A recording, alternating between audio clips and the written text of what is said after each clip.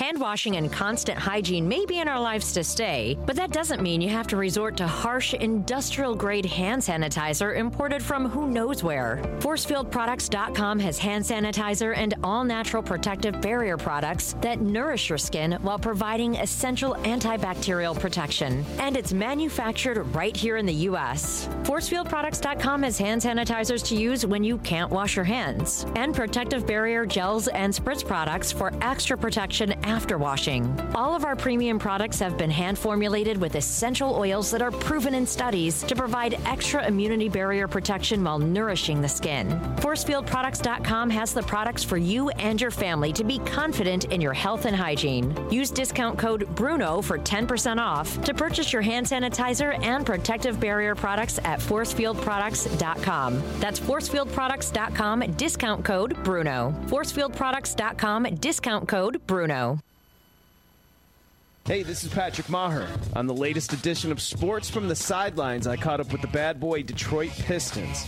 Here's what John Sally had to say about his teammate, Isaiah Thomas. I played with MJ, Kobe, played against the greatest. I tell people all the time, the greatest player I've ever played with was Isaiah. Michael is the man. He took on so much, but Isaiah's 6'1", dude, and will take over a game. Catch Sports from the Sidelines on the Bad Boy Pistons anytime and anywhere you go on the SiriusXM app. Thanks, coronavirus, for shutting down our gyms. That's okay. My new gym is my home gym. And to make sure that aches and pains don't keep me down, I use Go Sleeves to recover from injuries. Go Sleeves are the only compression sleeves with built-in kinesiology tape. The same tape used by physical therapists, doctors, and trainers to help you recover from injuries. Just pull on a Go Sleeve and speed up your recovery without a doctor, ibuprofen, or ice. Visit GoSleeves.com and use discount code RADIO for 20% off. GoSleeves.com, discount code RADIO.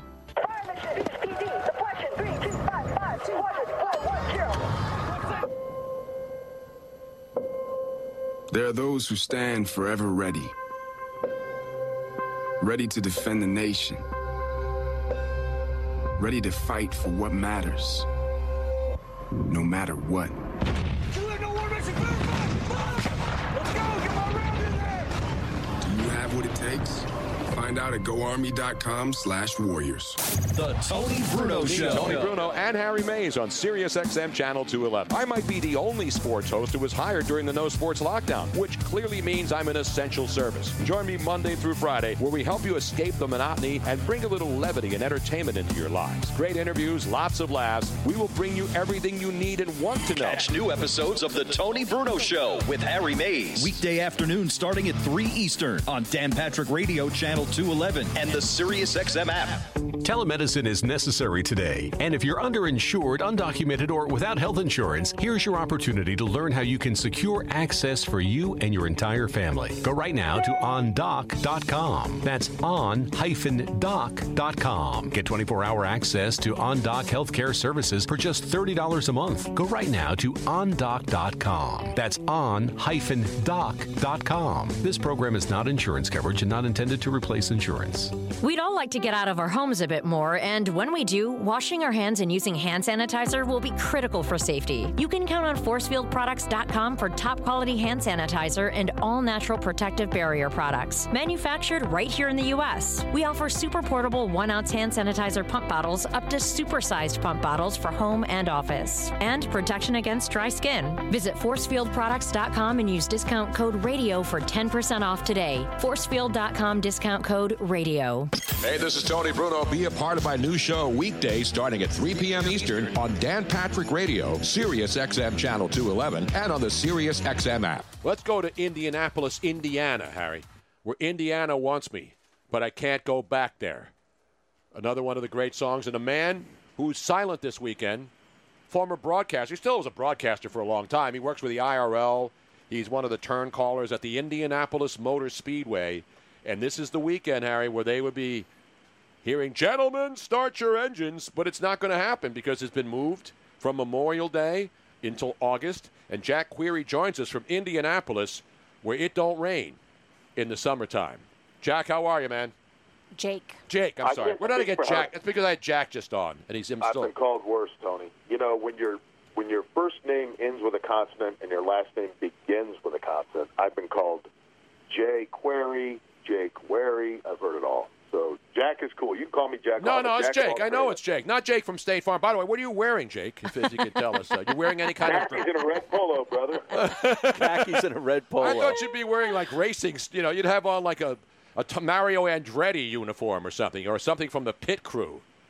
In the old days, which wasn't long ago, my first 2 years working for IndyCar Radio, when I was in the pits, we have to wear a fire suit, which isn't bad until you go to Texas and it's 95 degrees, 100 degrees. It's a little warm, but being in the turns, man, it's the best place to be because I'm way up at the top of the Northeast Vista at the Indianapolis Motor Speedway. There's a little breeze coming through. It's comfortable, but it would be quiet this weekend. Yeah, so how weird is that for you? I mean, you do the IRL stuff, so the racing is going to happen, but we already see NASCAR's been back, with a couple of races, too, in Darlington and Charlotte Motor Speedway. So why did the IRL, why did open car racing, and I know a lot of it's in Europe when you're talking about, the Monza Grand Prix like and Grand all that. Prix and things, yeah. But the IRL in this country, why did they wait so long before they decided to do anything? Well, I don't know that you could say that they waited too long because they made their announcement within about 5 minutes of when NASCAR made their announcement in March.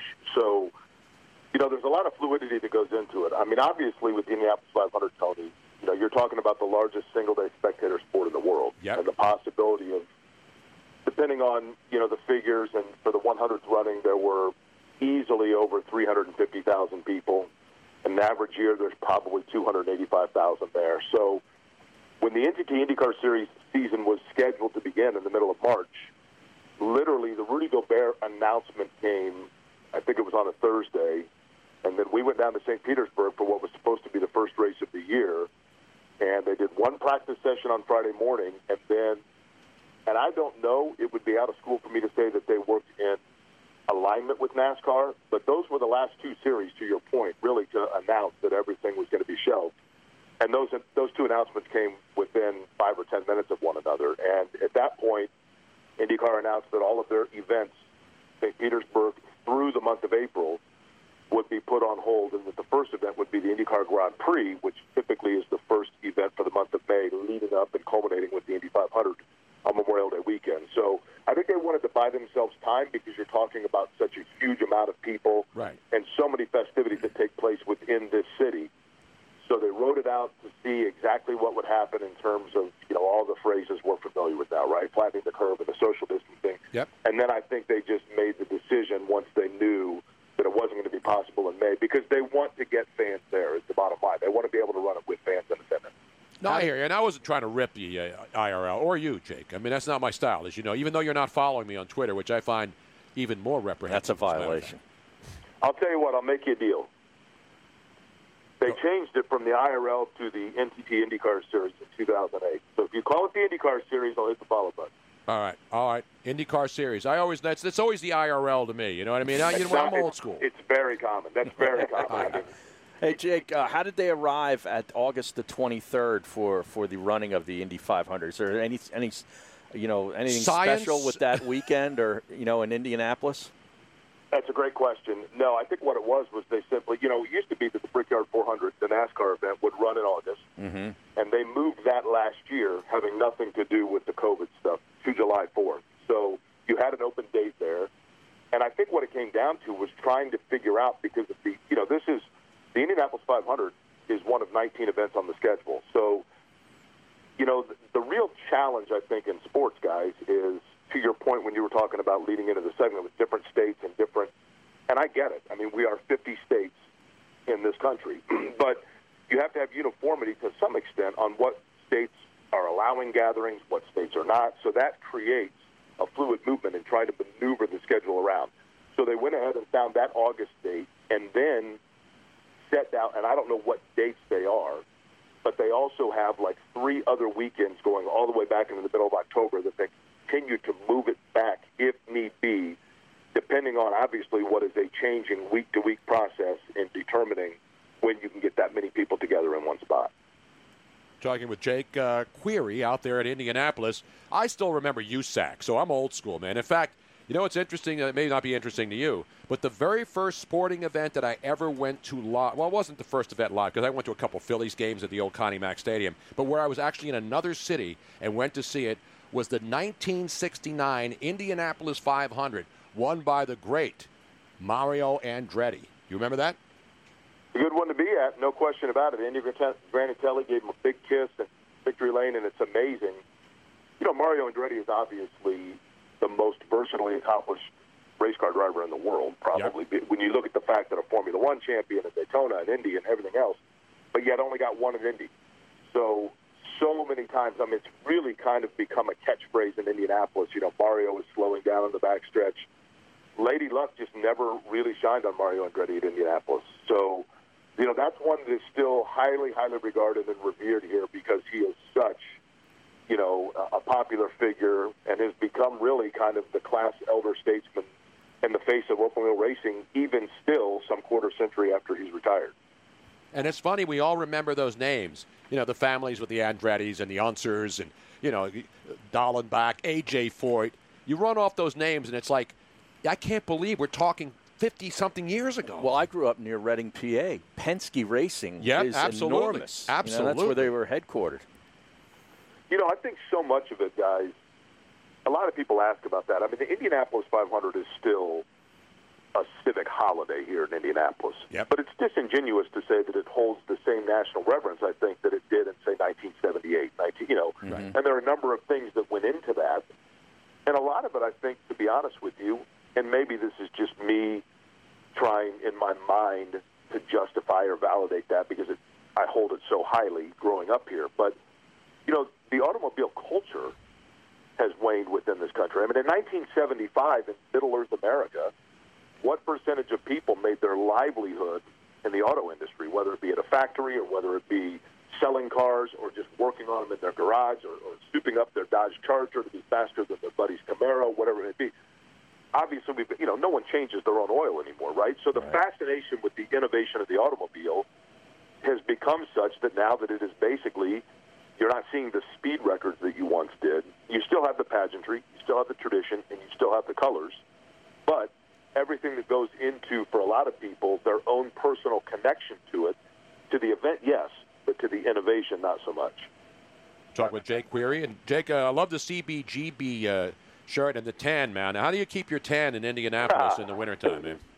Well, you know, these days I don't, Tony, because the spray tan places are all closed. Oh, it's an outrage. I'm dying. Get the governor on the phone, and I'll straighten that out. I know, man. I've been trying. But CBGB, how do you not like, you know, I mean, the Sex Pistols and New York City. And, look, I love growing up in the Midwest, New York City and Greenwich Village and, for that matter, Philly. You know, those places were like urban legends to us until you get to be the age to be able to travel and go and see other places. And you got to love all the pop culture references throughout the great parts of this country. I was in that place once. That place was a dump. Really, Harry? Yeah. Yeah. Harry doesn't like anything, Jake. No, I'm just saying it wasn't a pretty place. It was not a pretty place at all. Why do you need a pretty place? Yeah, it's long gone. Yeah, it's gone now, but I was in there 20 years ago, probably. Now, speaking of collectibles, Jake, now I was talking to our intern, the great Caleb Mutombo out there in Indianapolis, and you have something that is absolutely one of the most special things I've ever heard of, because, you know, I have some things here and there, but I'm not an autograph collector per se, but you have a helmet, an Indycar helmet, autographed by how many of the Indianapolis 500 champions over the years? Well, it's funny, Tony, because as you know, and for those listening, when you work in media and you are a credentialed media member, autographs are the most taboo thing, right? I mean, that comes with the, you know, it's on your credential, no autographs. But being around it and being around a lot of the drivers away from the racetrack and away from weekends, I had this idea back in 2012. What if I were to buy an authentic racing helmet and see if I can get it signed by every winner of the Indy 500? So I told my mom of this idea, and she said, every living winner? And I said, well, yeah, Mom, I'm not going to get Ray Haroon to sign it, right? He's no longer with us. So at that time, I think there were 29 men walking the planet that had won the Indy 500. And as I was contemplating whether or not to spend the money in this racing store to buy the helmet, Mario Andretti walked in. So I thought, okay, that's my sign, right, to go ahead and do this.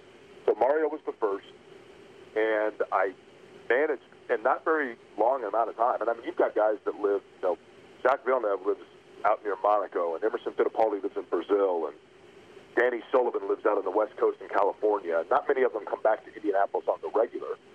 But just through happenstance, I was able to cross paths with everybody within like 2.5 years. And since then, obviously, there have been new winners. Takuma Sato won it in 2017, and it's pretty cool because he signed his signature in Japanese. Will Power in 2018. And so, what I've been able to do is just, and then last year Simon Pagenaud, after the race, now the drivers, because I'm around them all the time, know, hey, if you win the race, you got to sign my helmet. So there's 33 living winners at the Indy 500, and all 33 are on the helmet. Wow. That's pretty cool. What do you think? I know you're not going to sell it because that's something that's a keepsake, and it's, there's no price that you could put on it. But does anybody offer? Because I have a John Lennon autograph, and people that know, they offer me thousands of dollars for it, and I'm not going to sell it because it's a rare autograph, and he personalized it to me. So, but when you have things that are special like that, I mean, is that something you pass on, or because you're not going to sell? Do you put it on display? How do you let people see that baby? Because if I had that, I'd have that baby right in the window, and then somebody would come in with a sledgehammer and steal the window it. and steal it. Yeah. You know what's funny about that is, during the course of getting the signatures, a couple of them expressed, hey, I'm always uncomfortable with this because I know you're going to try to sell it. So I had Bobby Rahal, who's the 86 winner. I had him sign it to Jake so that I could, because he was one of the early signers, so that I could then show it to everybody else and say, see, look, I had it personalized so you know about selling it. So I do not have kids. I just kind of have it, to be honest with you, like in a closet, and I break it out once a year when somebody wins.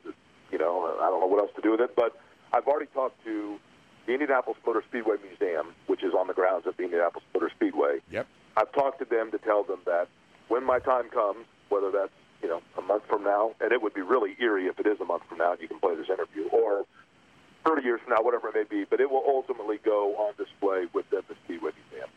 Because I don't even think they have one with that many winners signing it, do they? I don't know that they do. That's a good question. And of course, the challenge becomes once drivers ultimately pass away, right? So everyone that's on it currently is still living. And then, that will not always, unfortunately, be the case, goes without saying. There are obviously a lot of collectors that have a lot of different things and people that collect things over the years.